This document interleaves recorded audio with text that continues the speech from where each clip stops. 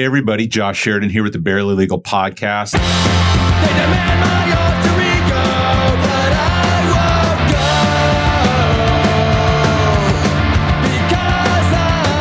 On today's show, I have Dan Byers, who is 1/4 of one of my favorite bands locally, Wolfface. He also has a production studio over in, is it Clearwater or Pinellas Park or St. Pete? St. Pete. And has worked with a lot of my favorite artists. I always get to geek out texting through a mutual friend anytime I hear that there's a new record coming from Gone is Gone or Mastodon or who's the Kveler Talk or some of these other people that you've worked on. I've been wanting you on for a long time because I think of all the guys in the band, you and I probably have the most similar music interests. Okay. Because I know that Ryan kind of trends a little bit more indie rock. He likes his pop punk kind of stuff. Pop punk stuff. And then Michael J likes, his Jawbreaker and his that sort of stuff. But I think you get into a little bit of the heavier stuff, don't you? I think so, yeah. All right. Probably out of the band. You're the heavy guy. That stuff a little more. Yeah. So are you from that area of town originally, or did you? Yeah, I was born in Clearwater. So where'd you go to school? I went to high school. I went to like 3 different high schools.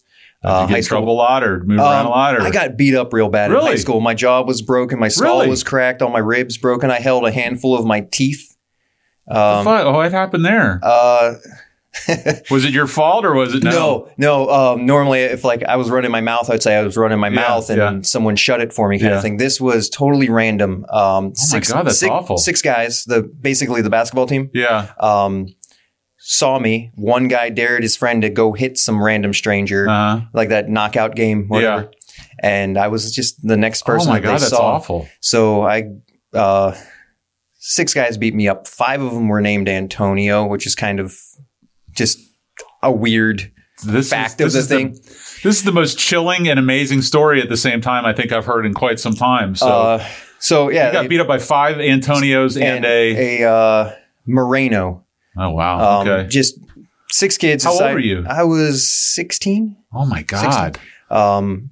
So I got punched from behind, and that, I guess, I don't know. I felt a couple of punches. I don't know which one broke my jaw. Yeah. But it broke clean through, between the eye tooth and the one just behind it. And I didn't know what was going on. And then I was on the ground because I was just being punched. And what school was that at? This was at Pinellas Park High. Pinellas Park was a rough school. I went to St. Pete High for 2 years and I went to Northeast High for 2 years. But I always remember hearing stories about Pinellas Park High. So it's a little rougher there than some others. And Pinellas Park is a training ground for a lot of different lifestyles. Yeah. Oh yeah. So was that the end of your time there? Yeah. I finished out the rest of that year just on homeschool kind of stuff, tutors coming to the house and stuff. And then I went to Countryside High. And I quit there because I offered to fill the principal's mouth with my fist one day. Oh, wow. Just over some true nonsense. Yeah. And I wasn't being truly violent. I wasn't. Sure. It was just like a stupid statement that I made. Jest, yeah. I was being pushed into this weird corner. They're going to expel me and my sister. Oh, wow. And my sister was crushing it at high school, and I was hating it. What was the issue? I held up a sign that said, die Cougar scum. We were the Countryside Cougars. Yeah. And for a pep rally. Right. And I made this big, huge sign. Just being funny. Just being funny. Yeah. And then the football team tried to rightfully kind of beat me up this time. They were angry. You're an agitator. I'm an agitator. Yeah. In the earlier case, I really was not agitating anyone. That was just wrong. Yeah. This was, I was agitating. Yeah. When they came up the bleachers, I was like, yeah, bring it on, knowing I was just going to get annihilated because I am no good at fighting. Right, right. So were you into music in high school? Were you in the band? Did you do all that stuff? How did you find music? Did you have a musical family? Was it just something you took? Grew up on bluegrass music. Really? Yeah. So handful of times a year. Is your family from the Appalachian Mountains or something No, from the Pittsburgh area. Pittsburgh bluegrass. Okay. Yeah. But when they moved to Florida, they made some friends with people that there's a revolving lineup of who hosted these parties for different holidays and whatever, just some random ideas of hey, let's get together this weekend. They'd just have parties, potluck kind of things. Yeah. 100 people would show up and play. 25 of them would be bluegrass musicians, and some of them were pretty. It's a fun music to go watch. We had a family up in North Carolina, so we go up there a lot. And you could go in the mountains to certain restaurants and bars, and they'd have a bluegrass band playing there right away. And it's definitely different from what I was weaned on, but I have an appreciation for it for sure. The musicianship is like the guys can play mandolin, they have big, huge fingers, and they just tiny little instrument. Kill the instrument, you know? I bought a banjo this year, and I've been trying to figure that out. And it's surprisingly hard to sound bad on a banjo. Because a banjo just sounds bad. It just, well, I mean, I guess that's one argument. But I mean, I can almost just fret it anywhere along the neck and it sounds like a chord. So. Yeah. It's the open tuning. Yeah. So what was your instrument in high school? I picked up bass in high school. I was playing guitar in like middle school. Not very well, doing like Nirvana stuff like all my other friends were doing. And I don't know if your thinking was the same as me, because that was the first instrument that I picked up in high school. And for me, the bass is like being a left-handed relief pitcher or a kicker or like a specialty guy in a sport, because you're always going to be needed. You can always have a longevity of your career. You can always, because usually it's the drums or guitar that someone's going to go to first. Usually it's not the bass. So everybody needs you. Yeah. Was that the thinking, or is that just kind of how it happened? I was playing guitar, and around Christmas time, whatever, my buddy got a guitar and a little amp, and another friend had a drum set. So that guy that had only the guitar and amp was like, I'm playing guitar. This guy is going to be the drummer. Do you want to play bass? And I was like, I don't have a bass. And they're going to ask this girl if she wanted to play bass. So right before that happened, we borrowed that girl's bass. Oh, yeah. And I played it. And eventually she was like, I need my bass back. I was like, oh, shit. I need to go buy a bass, or I'm going to be out of this band. She's going to be in the band, kind of thing. So I went to the pawn shop with What'd you get? Oh, the worst bass possible. Like a P-bass knockoff? It was like a short scale P-bass knockoff and some like Randall amp. Yeah. I think it was $80 for the amp and the guitar kind of thing. But you got to cut your teeth playing on shit. I think people who get like, a 50 something Les Paul and these amazing tube amps, it's like, you don't appreciate, like, I think you have to sharpen your sword on junk. Yeah. Before you can, really. I learned how to set up a guitar because of that thing playing so terrible. I learned to swap pickups and just simple things like that because the thing sucks. So I had to swim, right? Yeah. And so I think you're a little bit younger than I am. What years was this in high school? This would have been 95, 96. Okay. So I'm trying to think, what was the music of the day? What were you heavy into? What were you listening to? A lot of like NoFX. Oh, sure. Yeah. I'm trying to think what record came out then. A lot of the Epitaph type stuff. Yeah, there was a lot of the skate Pennywise kind of stuff. and Bad Religion. And, and then like a lot of like the Lookout Records stuff. Sure, like Screeching Weasel. That kind of stuff was kind of. Were you seeing live music much at that time? Yeah. Oh, yeah. There's basically two venues in St. Pete. There was State Theater and the Refuge. Oh, okay. And the Refuge probably had like 3 shows a week. Right. And they're always like $4 or $5. So I lived in Clearwater, but we'd ride our bikes down to. Who do you remember seeing? Oh, man. I remember seeing POD. Oh, sure. Before they got religious. Before they got big at all. Yeah. And thinking like, oh, this band isn't any good. Yeah. And then, 6 months later, 8 months later, they were, on the biggest thing on the radio and kind MTV, of thing. Tons of bands came through there. Like there was a bunch of bands that would come up from, I think, Fort Myers, like Discount, My Pal Trigger were some fun bands to go and see. And then all of the like grind bands that were coming out of Tampa, like Ass Suck and all that stuff was happening around that time. It was just, and all those bands would play together. Yeah. Like shows didn't matter so much. It wasn't like genre specific shows. Just if you're from around here, you're playing. Yeah. together. Hey, we're having a show on Thursday night. Yeah. Do you want to play? Yeah. So at some point along the way, not only do you get good at your instrument, but you get that's debatable. Well, I count myself as somewhat of a fan and expert from this side of the stage. Okay. And I think you're pretty damn good. So, but at some point along the way, you start to develop an interest in actually the production part of it. When did that happen? Was that much later, or was that just that was still in high school? we had like a 4-track recorder, a little cassette thing. Right. And it was our friend Mike's. Yeah. And I would borrow it all the time. And then finally I got one. So then we had 2 and we could bounce back and forth between them. Because that's such a part of music that people who don't play live don't even, there's like this whole other part to playing live than just standing on a stage and playing live. Yeah. Between setting up your instruments, getting them to sound right, all these other things. And, I don't think people really spend a lot of time talking about that. But in this past year, both through this show, just having to figure out how to record and get a decent sound from a microphone and produce it. And then I had the opportunity to go see Wolfface when they played. I can never remember the name of the damn venue, but it was right up here by the zoo. Oh, not the VFW. Yeah. There was like a quinceañera or like a Latino wedding going on. Yeah. Right on the other side. And then you guys were playing there and you played. I don't know if Big Sad played there. There's 3 bands. Yeah, it was Big Sad. Yeah, Dave's band and somebody else. What was it?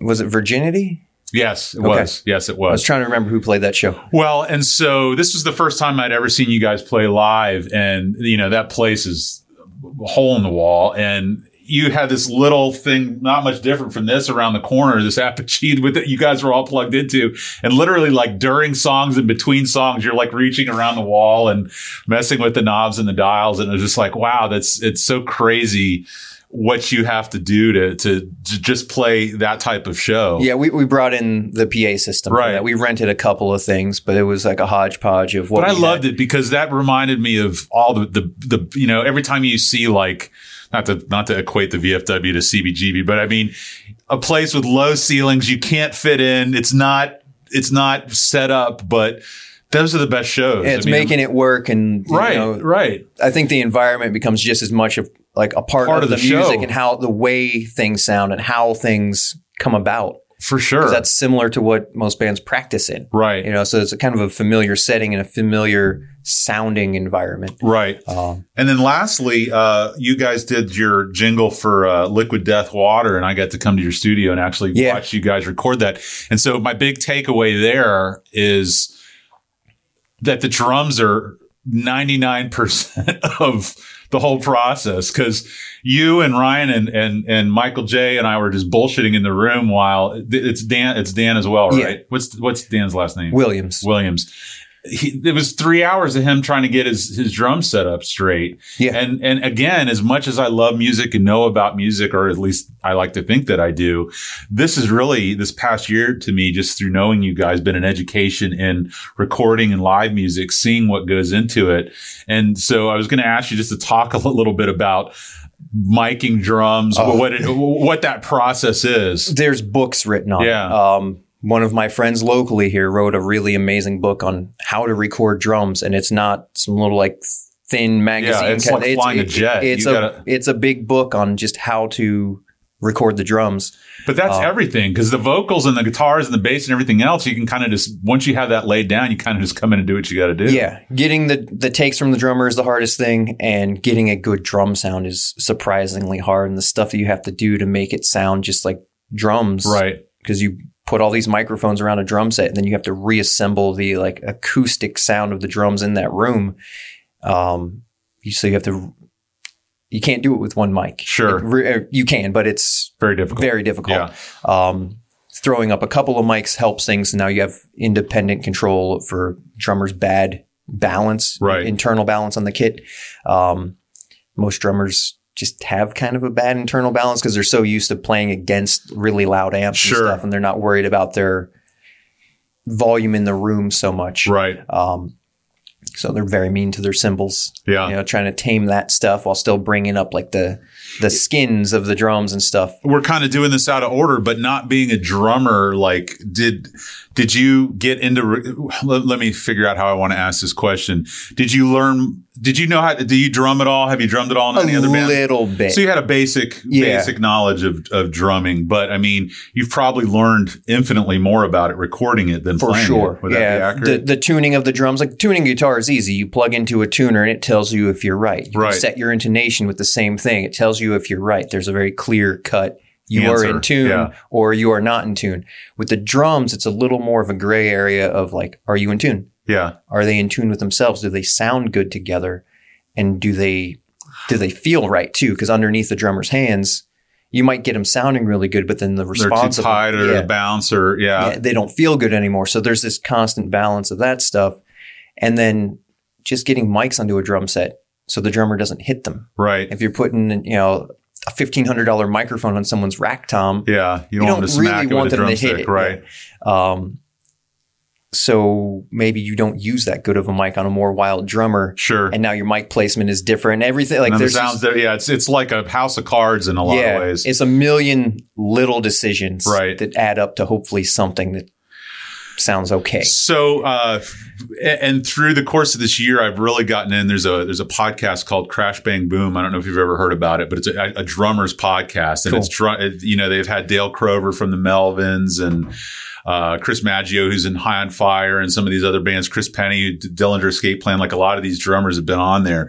And there's so much other stuff that goes into drumming that I never even thought about, like seat height and how high your cymbals are and stretching and breathing and just all this it's such a physical act that if aside from just knowing how to play the notes or play the drums, there's so many other things with your body you're having to do that the other people in the band don't have to worry so much about. With a guitar, you have a strap. Yeah. And if that strap is adjusted, you put it back on the guitar. It fits you the same way. It's like getting into someone else's car. You don't quite fit, but you can make some quick adjustments and make it down the road. Right. With a drummer, they're disassembling and reassembling their car. Yeah. Every night. Yeah. Every single night. Recording. Yeah. And every little move that happens there just kind of pushes them a little farther out of their comfort zone.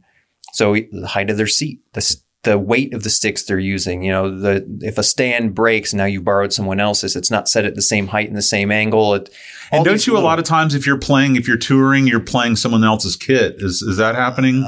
Pretty often. Most drummers will tour with their own kit, yeah. but then a lot of nights it's just easier to use some house kit especially if you're going like overseas. I know a lot of times you don't fly with your stuff. You just lease it or use it over there. Yeah, you might rent a kit there and you might get one day before tour to play with it. Get it set up and get comfortable.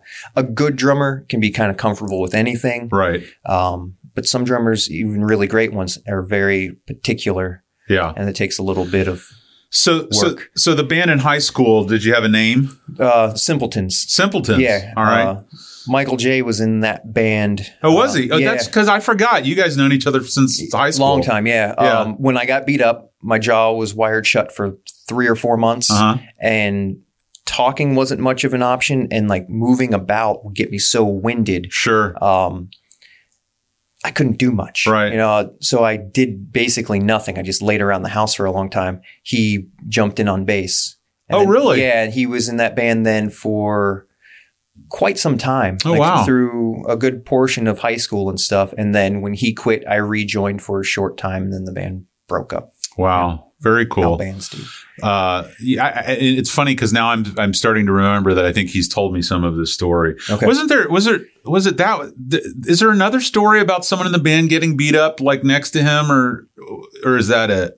Was there a tour? Was there a show? Or was there something where someone almost got their ass kicked? Or there was a lot of that stuff. Yeah. So I'm not sure how much you want to go into. I don't even know which time. Which one are you talking about? I don't know. It wasn't daily. We weren't like some rough and tumble bunch. We were a bunch of like scrawny little pop punk kids. Well, your guys are getting older now, but I can definitely tell that he's got a hair up his butt sometimes that he can probably get people going. And we did a lot of that. We ran our mouths and acted kind of stupid and would push people past comfort zones. That's right. That's what you got to do, right? It was fun. Yeah. We never wanted to hurt anyone or do anything like that. Just like, let's make this person a little bit uncomfortable. Right. So what was the next band after the Simpletons? I'm trying to think what I joined after that. Oh, I met a guy named Mike in high school. Okay. When I went to a new high school. Sure. I didn't know anyone. I knew like one person there just from like friend of a friend kind of thing.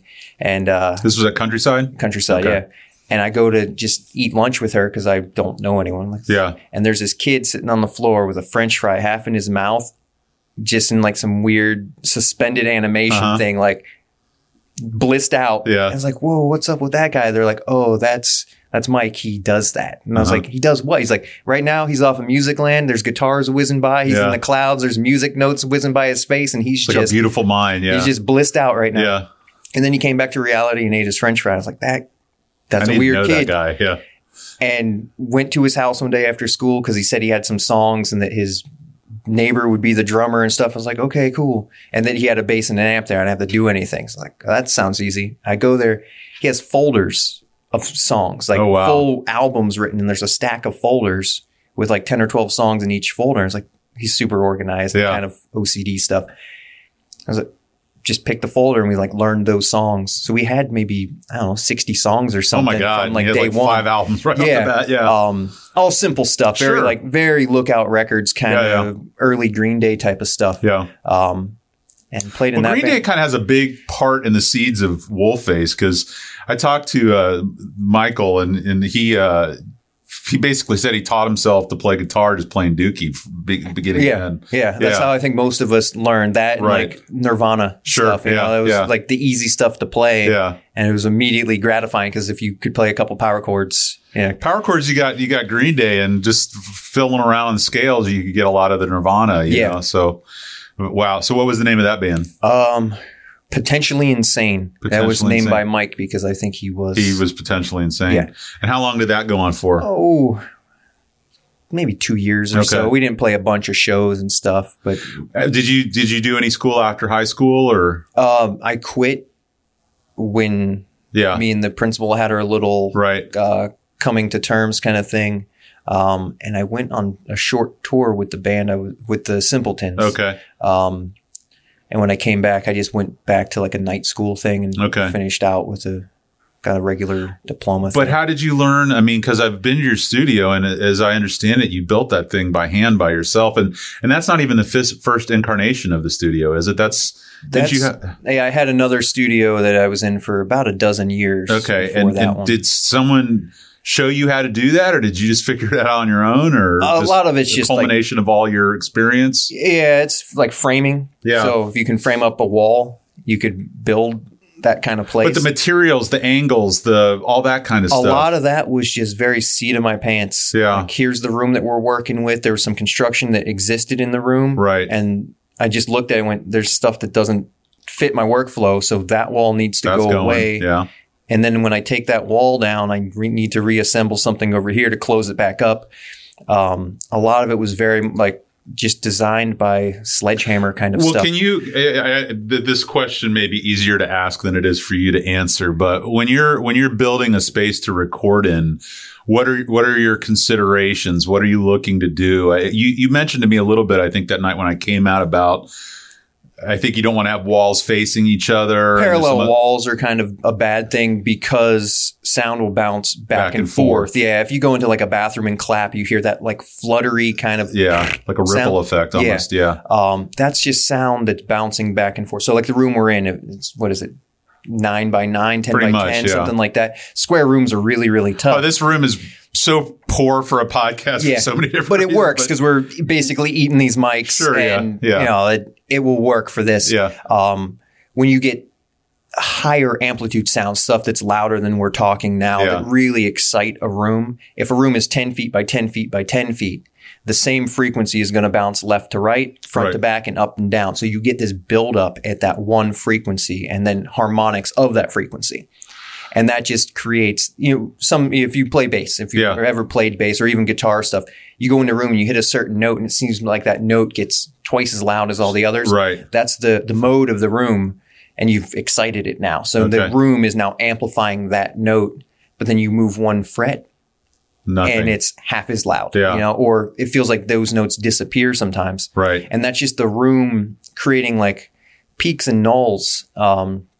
So the non-parallel walls. But this is all self-taught and just through experience, right? I mean, I'm sure you've probably read up online and read like a lot of books, reading. but I mean, you have no formal education on this. Is that accurate? I did end up back in college when I was 30. Okay. So 10 years ago, went back to college for music production stuff. And how was that kind of after having so much of it under your belt? I was talking about my most recent intern was by the studio yesterday. We were talking about some of that. And like, he's got to go back and take some prerequisite courses that he skipped. Sure. And now he's got to go back and take like these very basic computer classes. Yeah. When I went in, the program was brand new. There had been one other person that had gone one semester before me as like a trial run kind of thing. Right. So as soon as I found out about the program, I went and signed up because it seemed like a good idea. Yeah.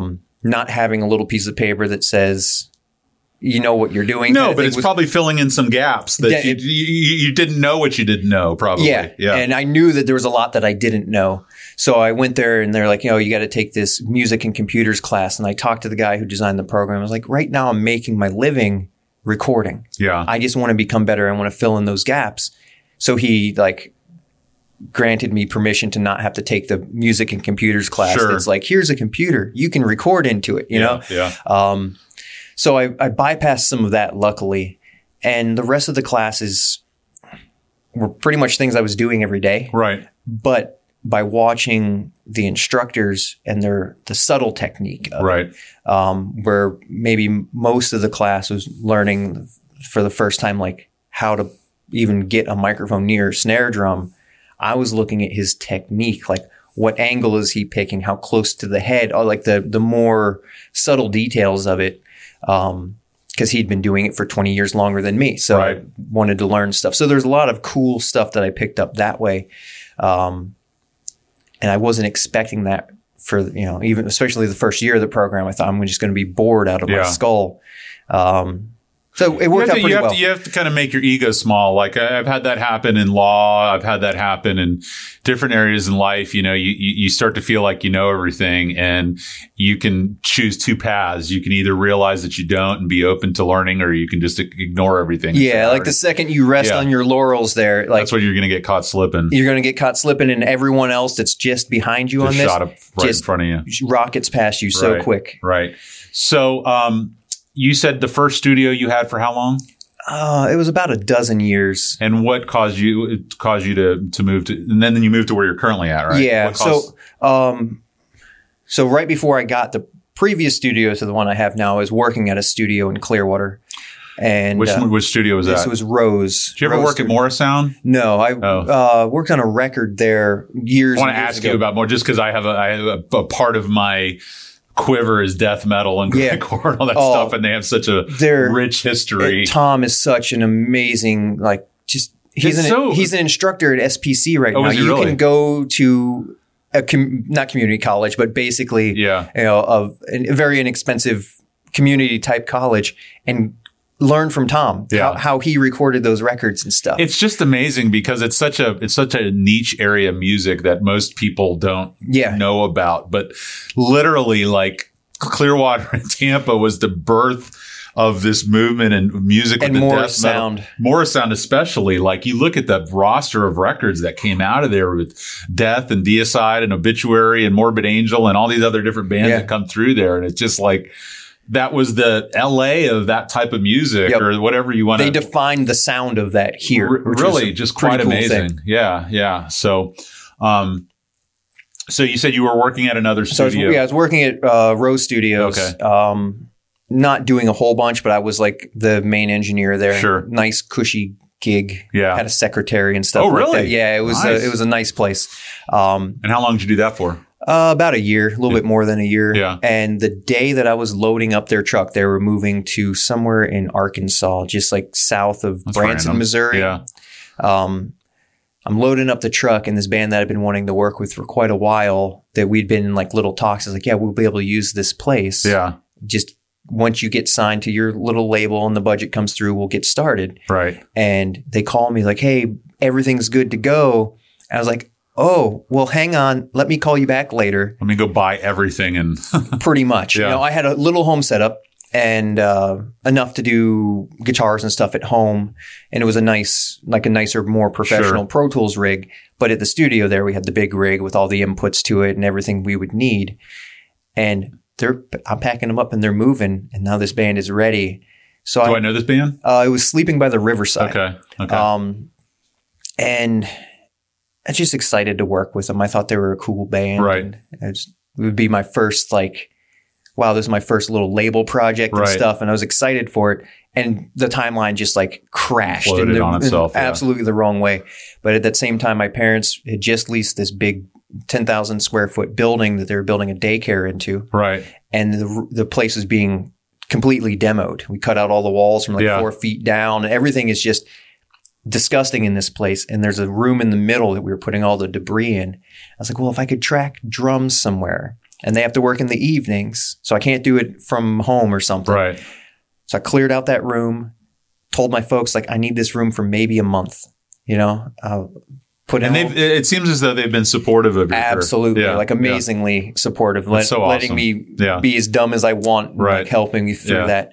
So we go into this little room and we start working on the record. We worked for a month or so on it, and it worked pretty well. Yeah. It was as I kind of went along, working off of a card table and, got a little bit better desk and just sort of got some stuff together. I didn't have enough gear getting started with it. I had to call the label and be like, hey, send me the whole budget. And well, normally we send half to get started and the half when it's done. I was like, well, normally I get it all up front, which wasn't normal. Yeah, there was no bullshit. normal for me. Yeah. But if I didn't get all of it, I wasn't going to be able to buy the gear I needed to make the record. So if they didn't send it all, I was just going to have to decline the project. Right. So I said, send it all. They went, okay. Check shows up and went immediately and bought the little bits. Where'd you go? Paragon or? I went Sam Ash. Springy? Okay. Sam Ash. Okay. Went immediately there and bought the stuff that I needed for a headphone system and enough mic stands and cables and things like that to get myself off the ground enough to track a band. And we had guitars in one of the little kids' classrooms down the hall. That's so badass. What a great stuff story. was all over the place in this building, but it didn't matter. But now you had one under your belt. You had a confidence level. Yeah. And then over a dozen years there, we built that place out better. I split it into 2 rooms and hired an acoustic engineer to design stuff for me. Right. So I learned a lot there. And then what caused you to leave there and go to where you're currently I was working 6 at night to 6 in the morning because I had to work the opposite schedule of the daycare business. Sure. You just needed to be unfettered by another business. Yeah. Yeah. And I was shopping for a building with the guy I used for mastering. We were looking at all these places and we were going to go in with another guy. And there's all people I met, instructors I met through the college. Right. And stuff just kept falling apart. Yeah. Every time we'd find something cool, the rent would double. Yeah. Or the one guy was trying to trade one of his buildings towards another one and everyone would be on board and the last minute stuff would fall apart. And I went to buy gear, with one of the guys who was in Sleeping by the Riverside. He called me up, 20 years later or something like that. And was like, hey, my friend's selling a bunch of gear. You want to go check it out? I was like, sure, we'll go sometime. He's like, why don't we go now? I was like, oh, okay. So I go and this guy has all this amazing gear, piled up what I wanted and was like, I'll go look up some prices. You look up some prices, then we'll come to some sort of a meeting in the middle. Yeah. So he calls me. He's like, hey, here's what I'm thinking for a price.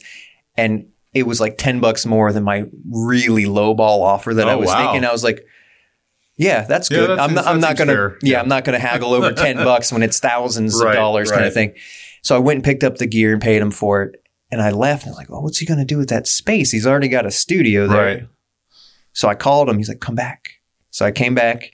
We went and met the landlord, 'cause they're just around the corner. Yeah. And he's like, this is Dan. He's renting the studio space. Give him the deal that I've got for the last 10 years or something. I was like, oh, I guess I'm renting. Yeah. I just wanted to find out how much it cost. Yeah. And ended up, I was like, you know what? Just go all in. Just do it. Well, but that's life, right? You can't force things. They just got to kind of happen the way that they happen, right? And all the best things in my life that I've experienced didn't come through aggression and blind ambition and, just tyranny of will. It's just been the gates open and this is the path you're going down. This door opens, you can go in. Yeah. Well, thank God you went through it, right? Yeah. Now, where is this in the timeline of Wolfface? Were you already started in Wolfface? Wolfface was just getting started. I think we were working on our first record.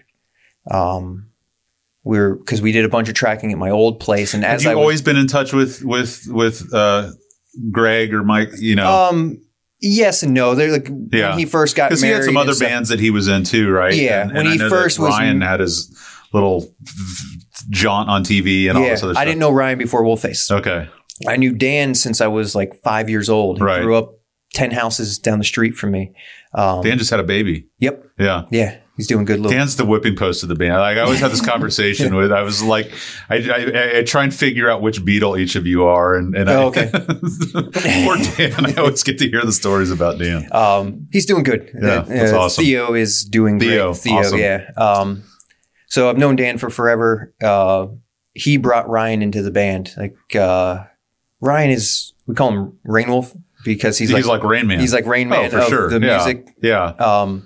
It's like he'll hear part of a song 10 rooms away and he knows how to play it immediately. If I think a song loud, not out loud, just play this, and he just does it. Yeah. If I'm thinking of a song, somehow he just starts playing it. He's like the geolocation when you talk about Nikes and it pops up on your computer. Yep. You just talk about a song and he's playing it all That's Ryan. Yeah. So even like first practice,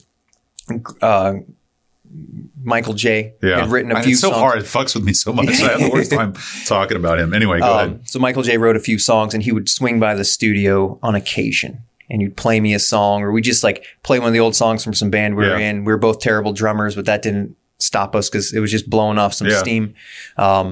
He writes a song about Teen Wolf.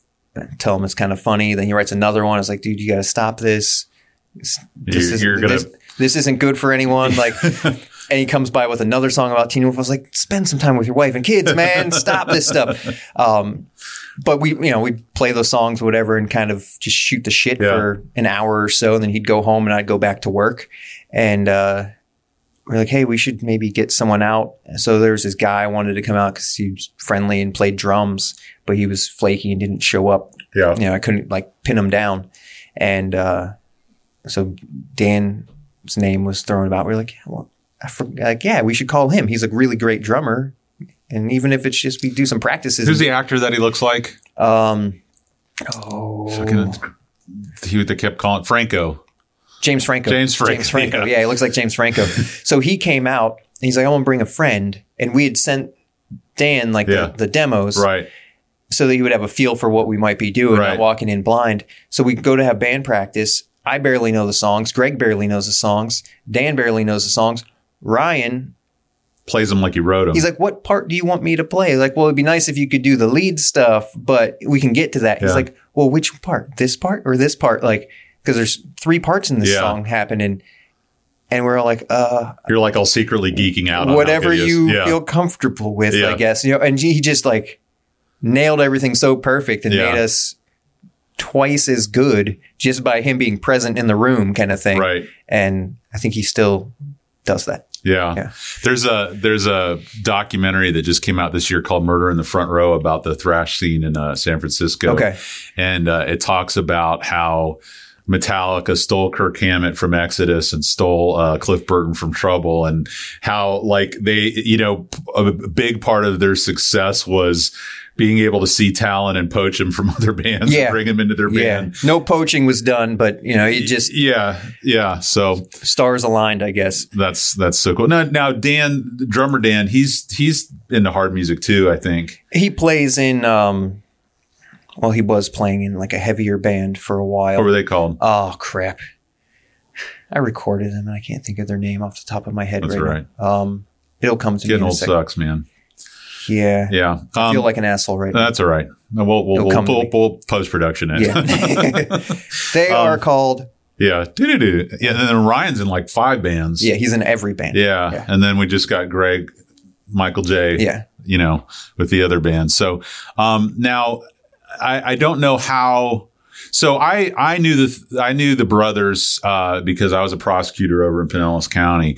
I knew that they liked music because on Facebook we would comment on the same things.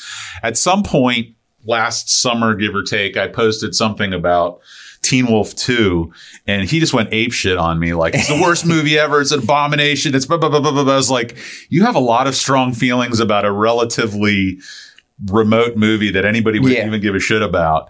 And finally, he's like, let's go to lunch. And we went to lunch and he told me the story. It's so funny because throughout the course of that lunch, the dynamic changed because I was a senior attorney. I had been doing a little bit more and all this other stuff. And then at some point he drops on me his whole other life. And right away I become like a 7-year-old girl. And I'm just like, tell me more, tell me more, tell me more. And he's been on vacation for the past 2 weeks. And so he's trying to take a break from his phone, but literally like, I don't stop fucking with him all day long, just constantly asking him questions about this, that, and the other.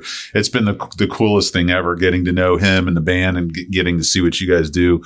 But at some point, I think it was around that show, I was talking to him about how big of a Mastodon fan I am. Okay. And he said, by the way, Troy from Mastodon, there's a small chance he may be at the show tonight. And I was just like, I've been trying to get him to come out. Yeah. Oh my God. And, I've seen them. I saw them in Atlanta at the Paps Fest where they co-headlined with Run the Jewels. Okay. I saw them in the Blood Mountain tour when they played at the State Theater in St. Pete. Yeah. I was at that show. Were you? Yeah. I think, and I'm not, you can't sue me for libel or slander, but I walked right past Brent doing a deal like in the alley behind this was before he got married. I think he's cleaned up his act a little bit now.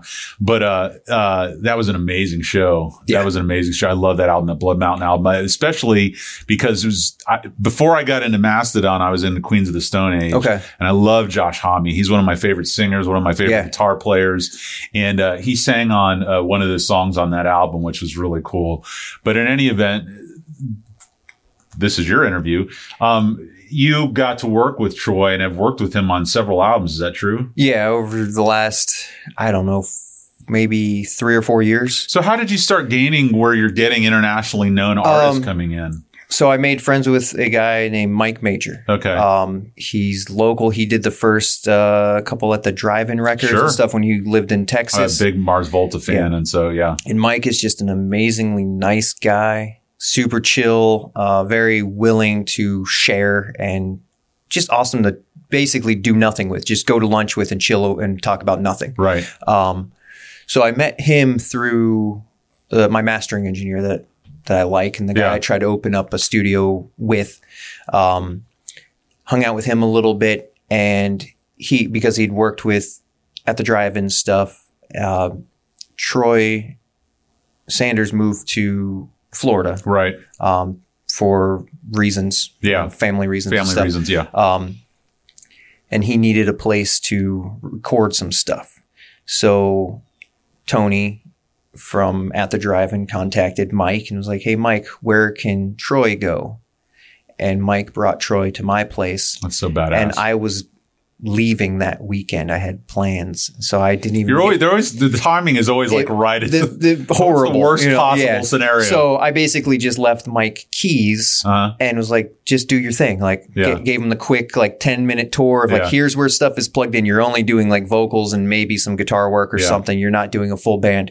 You need like 1 or 2 inputs. This will be easy. And he's a great engineer. He can pop down anywhere and just figure it out. But he came in, we did the quick thing and like wished him well. And I went camping and I came back. He's like, everything was great. I was like, cool. Awesome. Thank you. Got paid for my studio time and stuff. I was like, that's cool. I was camping and made money. That's nice. Passive income. I love it.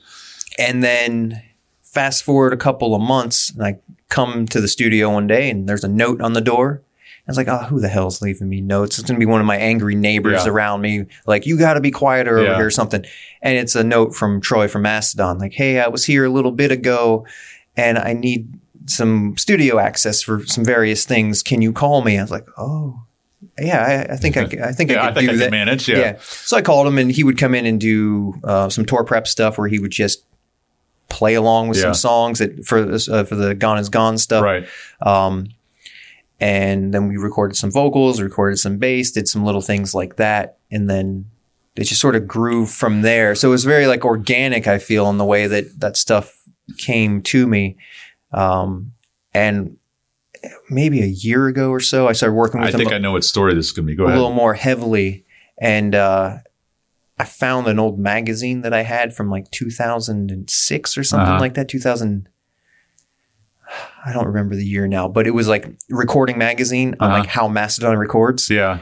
And I was like, I bought this because I was working with bands that were remotely similar. Like, and I wanted to glean some information from pages of a magazine. Sure. And now I was like, I'm working. It's the harmony and the frequency of the world, how it all comes. Now I'm working with the guys that I was just trying to figure out a little bit from. I was like, oh, I feel like the luckiest person on earth, you know, like, and it's just continued to. So what story I thought you were telling? So I have been, so I'm an only child. My parents were quite a bit older, and I had tons of time to myself growing up. So I just was an avid music listener, you know, and I really got into heavier music, guitar driven music, probably towards the end of elementary school. Cause, you know, when I was in, I think 8th grade, it was Injustice for All came out. Okay. And, I don't know if it was Raining Blood or which Slayer album, but Anthrax, you know, all those types of bands, Megadeth, all these things I was getting into. And then of course, grunge came through, and I was huge into the Red Hot Chili Peppers. I loved Blood Sugar Sex Magic. John Frusciante was my favorite guitarist.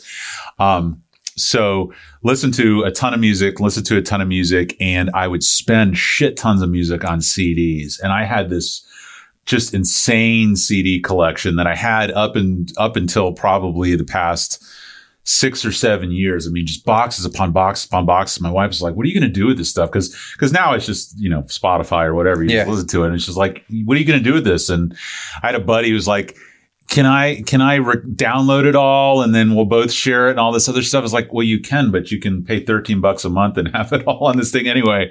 So finally I ended up selling it, whatever the one is out here in Nebraska. I don't know if it's Record Exchange or whatever. There used to be one in Pinellas Park too, record store. There's a couple of them. There's one in Brandon. There's one out here in Nebraska. And then there's one kind of close to where your studio is. Anyway. We'll post-production that into. Yeah. Anyway, but I promised myself I'm not getting into vinyl. I'm not going to get into vinyl. I'm not going to do it. I'm going to end up on an overpass, you know, blowing people for cash to go buy records. I'm not going to do it. So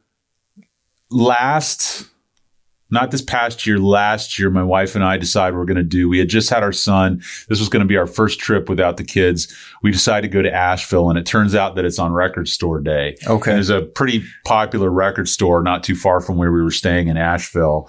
And we had no kids, and I knew my wife wanted to sleep in, and I can't sleep in. Like, my eyes open at like 6:30, and I just can't go back to bed. And I said, do you mind if I Uber to this store and just see what they got going on down there? And the Stairway to Heaven cover that Mastodon did was one of the records that was there that day. I got this big Sleep, you know, Matt Pike and that thing. I got this Grateful Dead reissue. I got some other stuff, but Mastodon's, was it their manager, Nick John, or? Yeah. So their manager passed away of cancer. God, that band has been ravaged by cancer. I lost both my parents to cancer in the past 2 years. And so seeing what, you know, Troy went through with his wife, and Bill went through with his mom, and then, you know, they just had a lot of issues there. But their manager passed from cancer. So the manager's favorite band was Led Zeppelin, and so they did a Stairway to Heaven, a live, and then a recorded studio recording. And so I got that record and I loved it. I thought it was pretty cool. And around the time that I came out to watch you guys to do your liquid death thing, Craig was like, yeah, you know, Dan worked on this record. I don't know what it was. And I'm literally on the phone with him looking on the back of the record. And I was like, holy shit. So you worked on that record. Yeah. Right? Not real heavily, but but you were involved in it. Yeah. Which just blew my mind. I was like, that's the fucking coolest thing ever. So what part did you play on that record? We did some vocal stuff for Troy that I'm not sure if it made it to that. Okay. And, it's hard to tell listening to it, like if he's tucked in the background somewhere or whatever, and the bass stuff. Okay. And for that, like, I just looked up what they used on their original, you know, and I happened to have most of it, or very, very similar stuff, like if not the same years, but like period correct kind of stuff, and the same amp that they used or were rumored to use or whatever, you know, who knows if the internet tells the truth. So we set up a thing that sounded kind of like that, but with like kind of a more modern edge to it. Now I know just enough to be dangerous, and probably not only that much, but I've seen Sound City. I know about the Moog board and Pro Tools versus, what is it, analog, or you know, like digital versus analog. Yeah. What do you use at your studio? Pro Tools. Yeah. I mean, that's the industry standard right now. It's nice to have compatibility with most other studios, even studios that don't use Pro Tools have a Pro Tools rig. so they can transfer sessions in and out of their studio.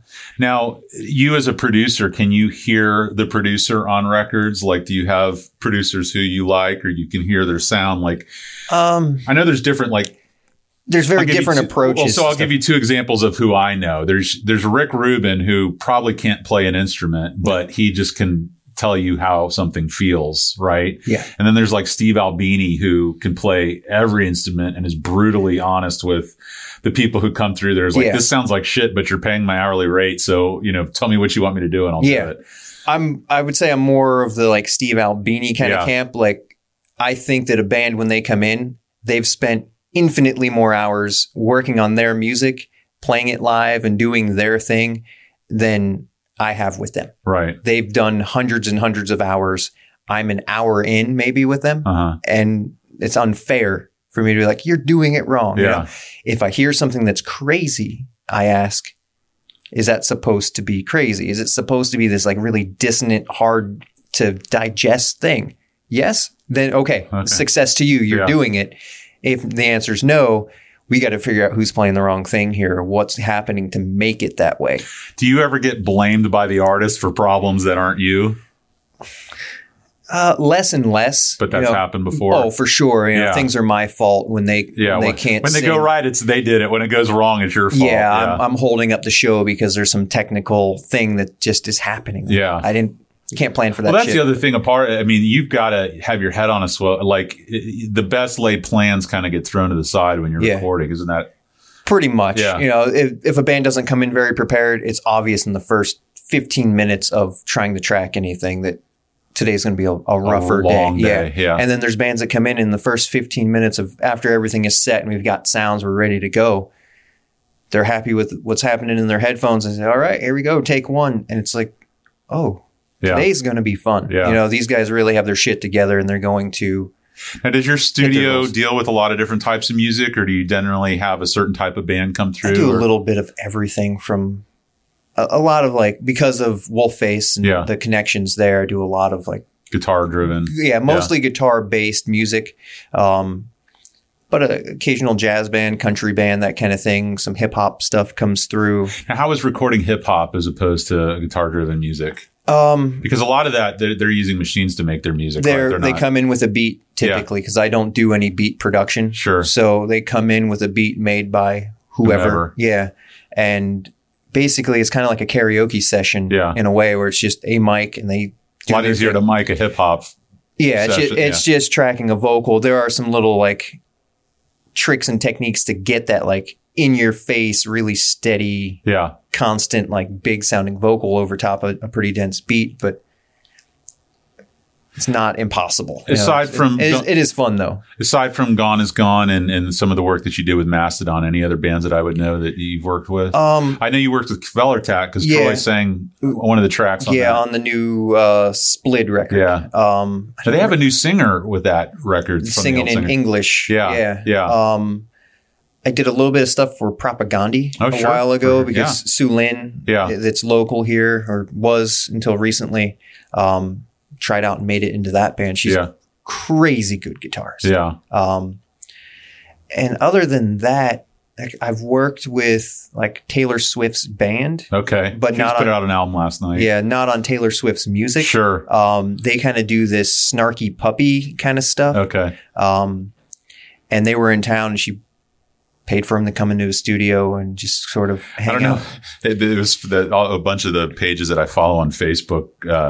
If you look at her new album that came out last night, Folklore, it looks like a like a Swedish death metal album. It's a black and white cover. She's in the woods and her logo and the name of it looks like Venom or Mayhem. Yeah, it's the craziest thing. That's insane. You have to look at it. I don't know if it was I saw she was doing something with like Bon Iver and Bon Iver, one of the guys from the National, are on there. So I think she's trying to become more legitimate indie kind of artist. Not my cup of tea, but my daughter loves her. So, anyway, the cover's pretty fun. I'll show it to you after the show. Aspirations as far as production. I mean, are you marketing? Are you reaching out to people, or is it all just more organic, kind of word of mouth? I have never done any advert. Well, that's not true. a long time ago, I made a single flyer and I hung it at Sam Ash. Okay. One with those like little, here's my phone number at the bottom, rip it off. And someone, Lost dog. Yeah. Here's my studio. Yeah. Someone in the warehouse took the whole thing and their band called me. And from then I've never done any like advertising. It's all been just word of mouth. Well, how saturated is the market? I mean, just during the show, you've mentioned 3 different places. I mean, is there a lot of places locally? There's quite a few. Wasn't there a big one over here in Tampa that was pretty big? Or was it Mooresound in Tampa and then it went to, Mooresound reopened somewhat recently, a year ago or so, and they're right behind Springs Theater. That's what I'm thinking Springs Theater is an amazing, it's the best sounding building I've ever been in. I went into Skywalker Sound. And it's purposely built and no expenses spared kind of thing. And it sounds great in there. Yeah. But it sounds sort of vanilla, for lack of a better word. The soul's gone. Yeah. Springs Theater, there was just an old movie theater that has basically had nothing done to it. Yeah. A wooden floor was put in to level the floor kind of thing. Yeah.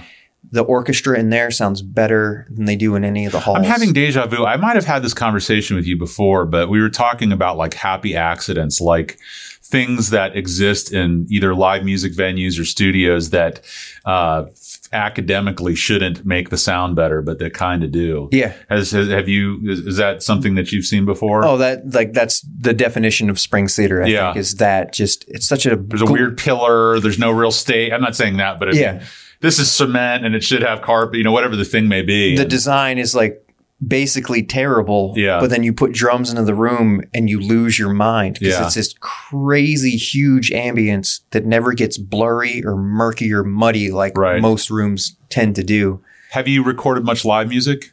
Not tons. Yeah. Not tons. I have like a mobile rig that I go out with. That would almost be a completely different animal. Like, it's very different. Yeah.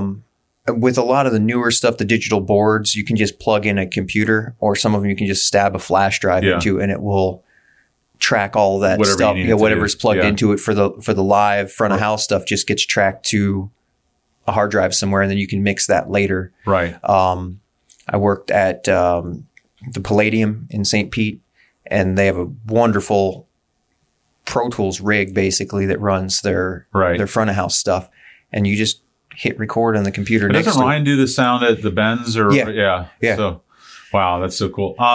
So let's talk, if we can, a little bit about Wolfface. You guys now have put out how many? You've had a couple of EPs and like smaller records, but you've put out at least 3 or 4 albums, haven't you? I think we have 2 full lengths and then some like half length splits. Is that the only band that you're in? Yeah. Okay. I don't have time for... You've got... Yeah. Oh, until the pandemic hit. Yeah, now you have all the time. Yeah, I have too much time. So now, what involvement do you have in the process of that? Are you writing any of that music? Or are you writing any of the lyrics? Very little. Okay. Very little. It kind of comes with the song somewhat formed already, doesn't it? Yeah. He'll basically demo them at home and send them to us. And you just kind of put your own spin on the stuff because it's very simple what he's put down, but the important bits are there. You guys have played up and down the East Coast. I know you guys have done Fest every year for a period of time. And right before the COVID hit, there was an offer to go to Germany, wasn't there? There was, because there's Gunner Records. Yeah. They're the European arm of, or who put out your record. Yeah. So they partnered. I don't know all the behind the scenes details there, but we were supposed to go do like an East Coast little week-long 10-day tour. Yeah. And that got canceled. It's a bummer. I really want you. I'm going to push you. You're probably sick of listening to people talk about music, but I want you to listen to that Drummers podcast. But one of the funniest things is this bit that kind of just comes up all the time. People talking about touring Germany. Yeah. Something about touring Germany. The fans there are very, not antiseptic, but you can't tell if they're enjoying themselves or not. Yeah. And they will literally just stand in front of this show where anywhere else you've got a pit, people stage diving, arms crossed, just watching you. And you can't tell if they like it or if they don't. And then afterwards they ask these soul crushing questions like, were you intentionally rushing the beat, or were you da da da da? And it's yeah, but they're not trying to be shitty. It's just they're just their way of kind of digesting music. Yeah, they're looking for the precision in it or something like that. For sure. They'd be sad at a Wolfface show. You get all these stories about these guys like there's this Maggio, I told you, High on Fire. I think it's Dave Whitty who plays in Municipal Waste, but he's been in he's in this one band, I think it's called Discordance Access, and they're like one of the most technical, crazy bands out there. And some of the guys who are like an Atheist and Death, and these people who their drumming is like otherworldly, and they go there and they still get criticized. Yeah, and picked on that's crazy. People. So do you have any hunger for music outside of your job, or is that the last thing you want to do with your free time? It really depends. Yeah. There's some weeks where the only thing I work on is like someone's reading a technical manual. Sure. And then I crave music outside of there. And when it's just a week long of straight band production stuff, I don't want to hear guitar, bass, and drums when I leave there. So what are you into? Like, what do you listen to these days? Really all. Is there anybody that common now that you're into? I like. It's such a hard question. Yeah, like my musical tastes haven't progressed much. Yeah. Through pandemic stuff, I put together like a little wood shop, so I've been listening to stuff out there as I work. But, oh, really? Yeah, and it's what are you building? All sorts of stupid things that no one needs, like end tables, or I built a barrel. It was like the hardest thing. Can I commission something? Of course, I want to commission a barrel, a barely legal barrel. I'll make you one.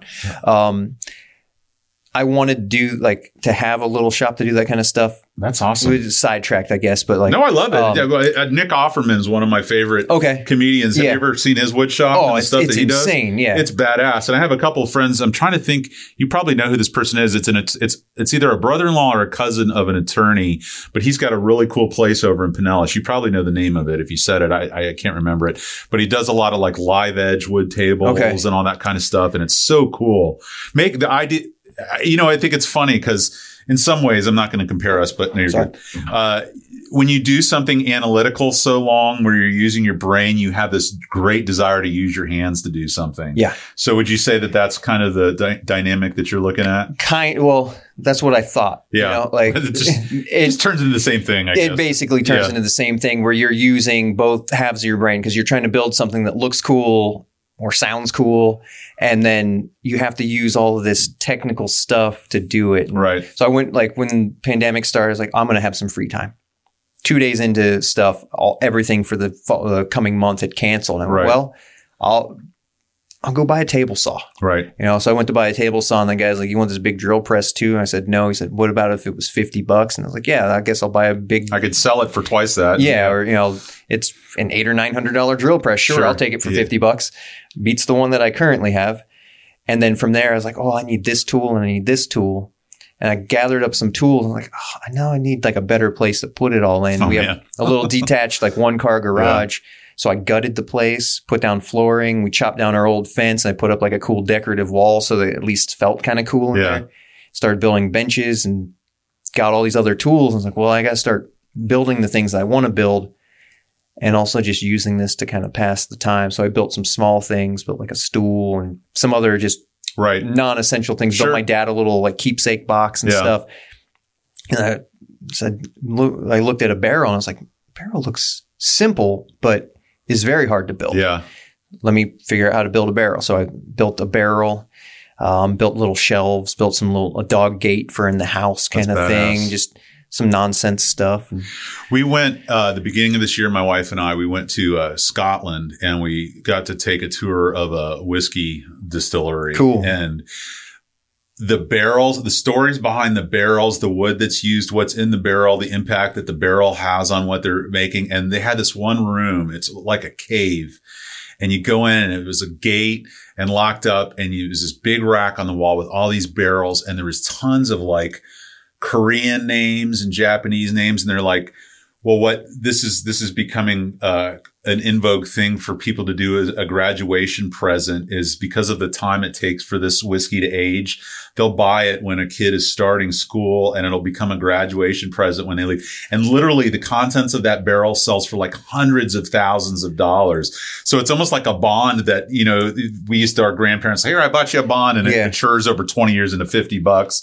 They're buying these barrels that they're distilling and putting whiskey in over in Scotland. And after 20 years, it's like hundreds of thousands of dollars. And for whatever reason, the Korean people know about it. That's crazy. Yeah, it was pretty cool. But the wood and what goes in the wood and what effect it has. I don't know if you're a whiskey guy or not real heavy, but sure. Like, you know, in Kentucky, there's such a big scene there. So get into those barrels, man. There's money in those barrels. Like those oak barrels and for stuff. Sure. I went to a furniture place in South Tampa here, and I had offered to like sweep up their shop and bring their crew lunch and stuff because they were giving away some like wood scraps. Right. And I went there and they loaded my van completely full of like all this nice hardwood stuff that I wouldn't have been able to spend money on with no money coming in during this. So I have a garage full of wood. Another friend gave me another van full of like cedar stuff. And I got to introduce you to experimenting Dave with it. Veenstra, who is an attorney locally, and I'll find out the name of the store. But you get a kick out of these guys because they do some really cool stuff. Cool. And I'm always looking at Offerman's Wood Shop online and see what he's working on. I've wanted to buy something, but I got 2 kids now, so I got to watch what I spend my money on. But anyway, I haven't seen his offerings, but I'm guessing that they are not on the cheap side of stuff. Well, there's some little stuff like you can get like a pen holder or whatever, but he's got some live edge tables and some, just cool stuff. Cool stuff. So, but going out there, I guess back to your original question that took us away, like I just listened to like the Weaker Thans, that kind of stuff because it's pretty chill. Some just like jazz mixes from iTunes and stuff, just depending on the mood. I go down these rabbit holes and, at some point in my life, I was very up on whatever the current music is. And at some point that stopped happening. Now there's some metal, I can still do it. I'm still on the cutting edge of that. But as far as pop music, not at all. But I'll just go down these rabbit holes of listening to whatever. And like Fleetwood Mac, I'll start listening to early Fleetwood Mac with Peter Green. And I don't know if you know who Peter Green is, but not a huge Fleetwood Mac fan, but they're okay. Awesome. Well, he had this guitar called Greenie, and it was a Les Paul that they called the Greenie. They named it after him. And it was, he owned it. Then I think one of the guitarists for Thin Lizzy owned it, and now Kirk Hammett owns it. Okay. And Kirk Hammett's played it on a bunch of different stuff. And it's one of these guitars that's almost like haunted. Like it just, it's amazing how an instrument made at the same time as a bunch of instruments from the same place can sound so different from every other instrument that was made. Yeah. And again, it's these happy accidents. I don't know if maybe there was a knot in the wood in the neck, or maybe whatever the thing, what do you call it? The action on the strings, or whatever the thing may be, the coils and the mic.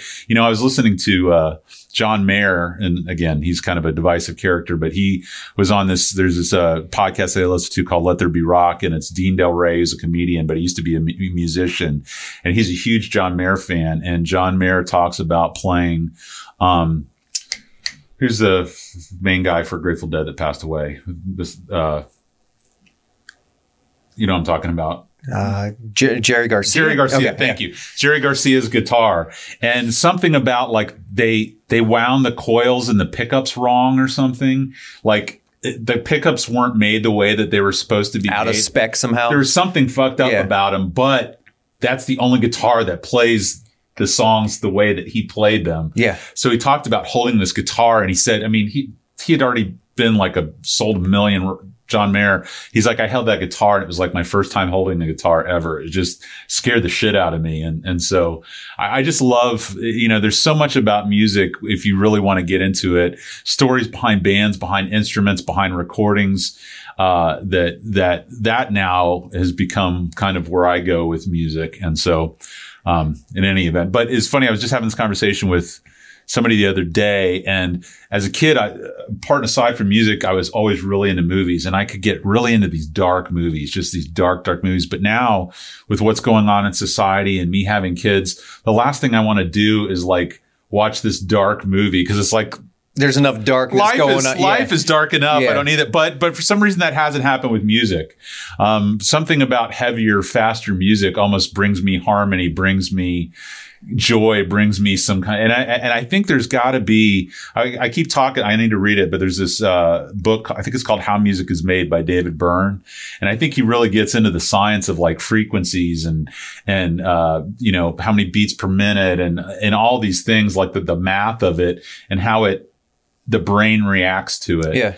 And I just think that's really cool and beautiful that with this art form, there's definitely a science to it as well. For sure. Like I can fall asleep listening to black metal. Yeah. You know, because there's a certain just cadence to it that turns into a white noise and just it really does. Sort of lulls me off. Yeah. It's probably easier for me to fall asleep listening to like Wolves in the Throne Room than it is to like fall asleep listening to something that's infinitely more soothing. Yeah. You know, put on some classical music and now I'm listening for, that third chair violin sounds a little out of tune. You know, I'm listening to that kind of stuff because that stuff is usually handled very beautifully from a technical sense, from the player's approach to their playing and the music that's written to the recording process of it is very gentle, very thought through process to keep all that stuff intact. And then you go to something that's like black metal that sounds like someone laid an iPhone in the room next door.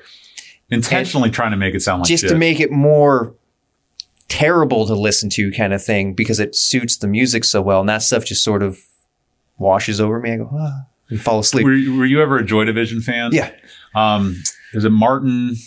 Can't remember his last name, but he was the guy who did all the recordings, okay. A lot of the recordings on that.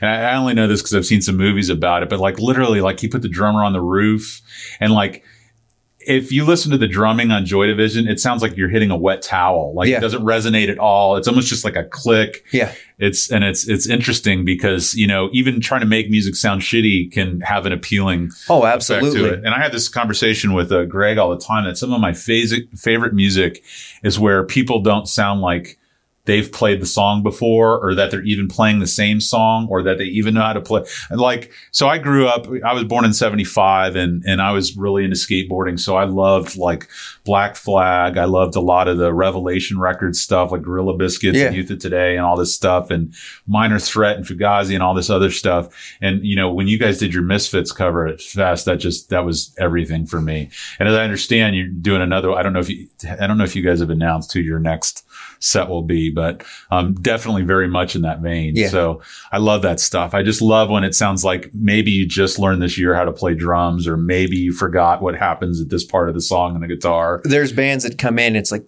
I don't think they've ever listened to other music before, and it's amazing. Because there's no preconceived notion. They're not trying to be something else. And there's an energy to stuff when the songs are fresh and new. Organic, there's like this feeling of this train's about to derail. Yeah. And it sucks you in, like that tension sucks you in because you feel like we're going to watch a train wreck. The person I always think of is Keith Moon, the drummer for The Who, because literally you couldn't use his drum set after he drummed it. I mean, he did just fucking destroyed it. And, you know, things are tipping over while he's hitting it. And I mean, it's just a hurricane. It's chaos behind the drums. And I that has always appealed to me. I just love that. Anyway, well, I can't thank you enough for finally making it over. I know you've been busy recording a lot of stuff. I know you're working on some stuff right now I'm pretty excited about. Hopefully there's a new, I'm too pushy, but I want another Wolfface record soon. I think there'll be a little while before that happens. Yeah. Cause the newest coming up with new material. Yeah. Yeah. I mean, there's a deep well there. But I have some Rutterkin now that I can listen to in the interim. Cool. Are they recording with you at all? They've done a bunch of stuff there. Okay. Ryan's been handling most of that stuff because he knows how to do it. He's awesome at it. Yeah. He's very, very good at it. And they go to my place and finish up at his place. And I did some drums for them because it sucks to be the drummer. Did you have anything to do with the Guided by Voices cover that they did? I did not. Oh, I love Guided by Voices. You ever listen to them? Yeah. Yeah. Game of Pricks. That's one of my favorite songs. I know that's just one day it was, oh my God, that's really cool. Yeah. They're a pretty cool band. Yeah. I love them. I mean, I've really only recently come to see how rich the the community is here musically. You know, I've through you guys and Andrew, who's Blade of Sur and does Achilles, and Rob Sexton's got Slap of Reality over there. Keith's got Pogo over here at, then the bands that you've played with, of course, Dave Decker, who I actually flew out to Portland today to go take pictures of what's going on with the protests. Yeah. He's over there. You flew him out there. That's how he got out there. Well, he put on Facebook. He's like, I want to get out there. I want to get out there. I was like, well, how much could it cost? And he messaged me. He's like, this is how much it costs. And I was like, can we do like a podcast photog collab? He's like, sure. And I was like, that dude's awesome. I fucking love him. Have you talked to him at length? He came into the show. Okay, I didn't. No. I love him, and I've been talking to him about coming out and doing a photo series for the show. And he's got his show, the Fugazi show, that he went to up in Gainesville, where he gets his head smacked open and is using Joe Lally's shirt to mop up his blood. And so I was talking to him about Glenn Friedman, who did a lot. He did that photo thing with Fugazi, and he did a lot of stuff with Run DMC and Beastie Boys and Dogtown and Z-Boy. So now we talk. My wife's a photographer too, so we talk about photography stuff. No, but I love him. That's awesome. The great thing about this podcast, and probably in a very similar way to your studios, you get to meet these amazing people who maybe you wouldn't otherwise Absolutely. get to. Yeah. And so, through you, Greg, Ryan, Sean Kyle, these other people. And I mean, all these different types of music and different types of scenes, but I learned something every show. So it's been pretty amazing. Yeah. The stories behind the song. Sometimes the lyrics are, we're finally in that stage. We're doing vocal. I'm like, can I get a lyric sheet just so we are on the same page here? And I read it. I'm like, oh, some of it's about nothing. Yeah. It's clearly about nothing. Yeah. Or they're doing a very bad job of conveying what the nothing is. Right. And the next thing I read is like, this is absolutely insane. Yeah. I worked on a song a couple days ago that's about a guy he's born in Ukraine, survived all the war stuff there, talking about getting shot at by the soldiers and all this stuff. Him and his friends, he went back a couple years ago, 2 years ago or something. Him and his friends get like drunk out of their minds, and they get in a car and they're cruising around in a field that they know is just full of mines. Oh, wow. And they're ready basically to die at any second, but they're just so drunk and happy to be together. And it's such like a crazy well of emotions in all of them. And they're just cruising around in this field, like drunk driving, right?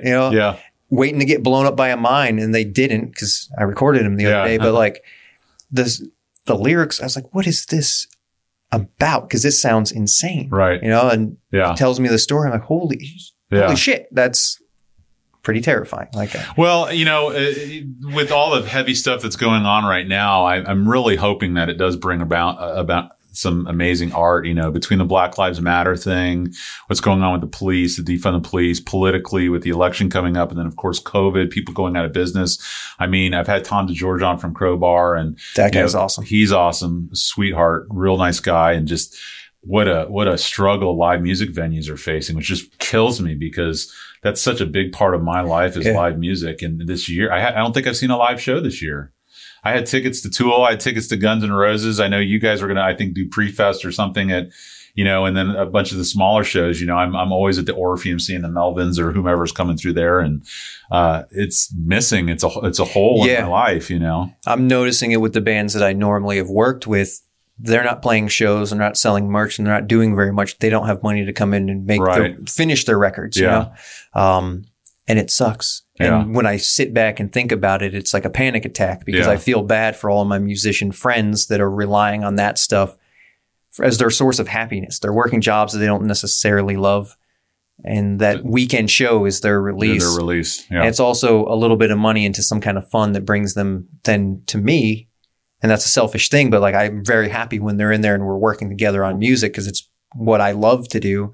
It's also how I end up paying the bills. So it's like two parts of me. The part that wants to eat and like live indoors is scared, and the part of me that just loves working on music all the time, that's missing too. It's the two very important, like vital parts of being alive. Yeah. I not to get too kind of melodramatic or metaphysical or whatever, but I feel like art always finds a way to survive, always finds a way to get through. I mean, you look at these artists, these great works of art that survived World War II, and you just all these different things that, you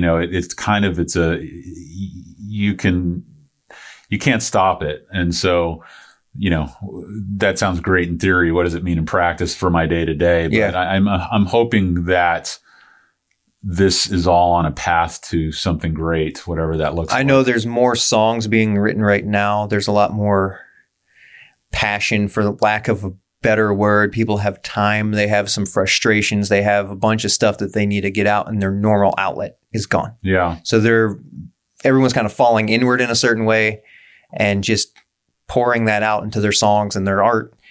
And I think that soon we're seeing that coming about, I think kind of slowly, but pretty soon I see there's a wave of stuff that's going to be pretty. So much of my favorite powerful music is politically motivated or protest music, or, whether it's Dylan or Rage Against the Machine, or who's this Machine Kills Fascists? Is that Woody Guthrie? I don't know. Anyway, I love that music, and God, I don't know what it was like to live through Vietnam or to live through segregation or whatever, but I feel like what we're going through right now has got to be pretty darn close to what they went through when all this amazing music came about. Yeah, it's definitely a similar set of circumstances. Not exactly the same, but nothing is the same as anything else, really. Right. But yeah, I think people are pissed off, sad, scared, all the emotions that all the great stuff that goes into great art. Yeah, the suffering that's required to write a really great song. Right. Right. Well, Dan, I can't thank you enough for taking time on your Friday to come over here, drive over the bridge. I don't know. Do you have more recording that you got to do today? Are you going to be working on some tables, or probably go play with wood some? Oh, there you go. There you go. I'm serious though. I gotta make something. You gotta let me know what you're working on next. And I would love to have that be a part. Maybe it'll buff some of the sound. Brian was telling me I need to put a little mini fridge in here. A little mini fridge and some diffusers and some sand panels. I'll build you a cool diffuser. Thank you so much for coming over. It was a pleasure. My pleasure. You're an awesome guy, and I really love what you do. Thank you, man. All right.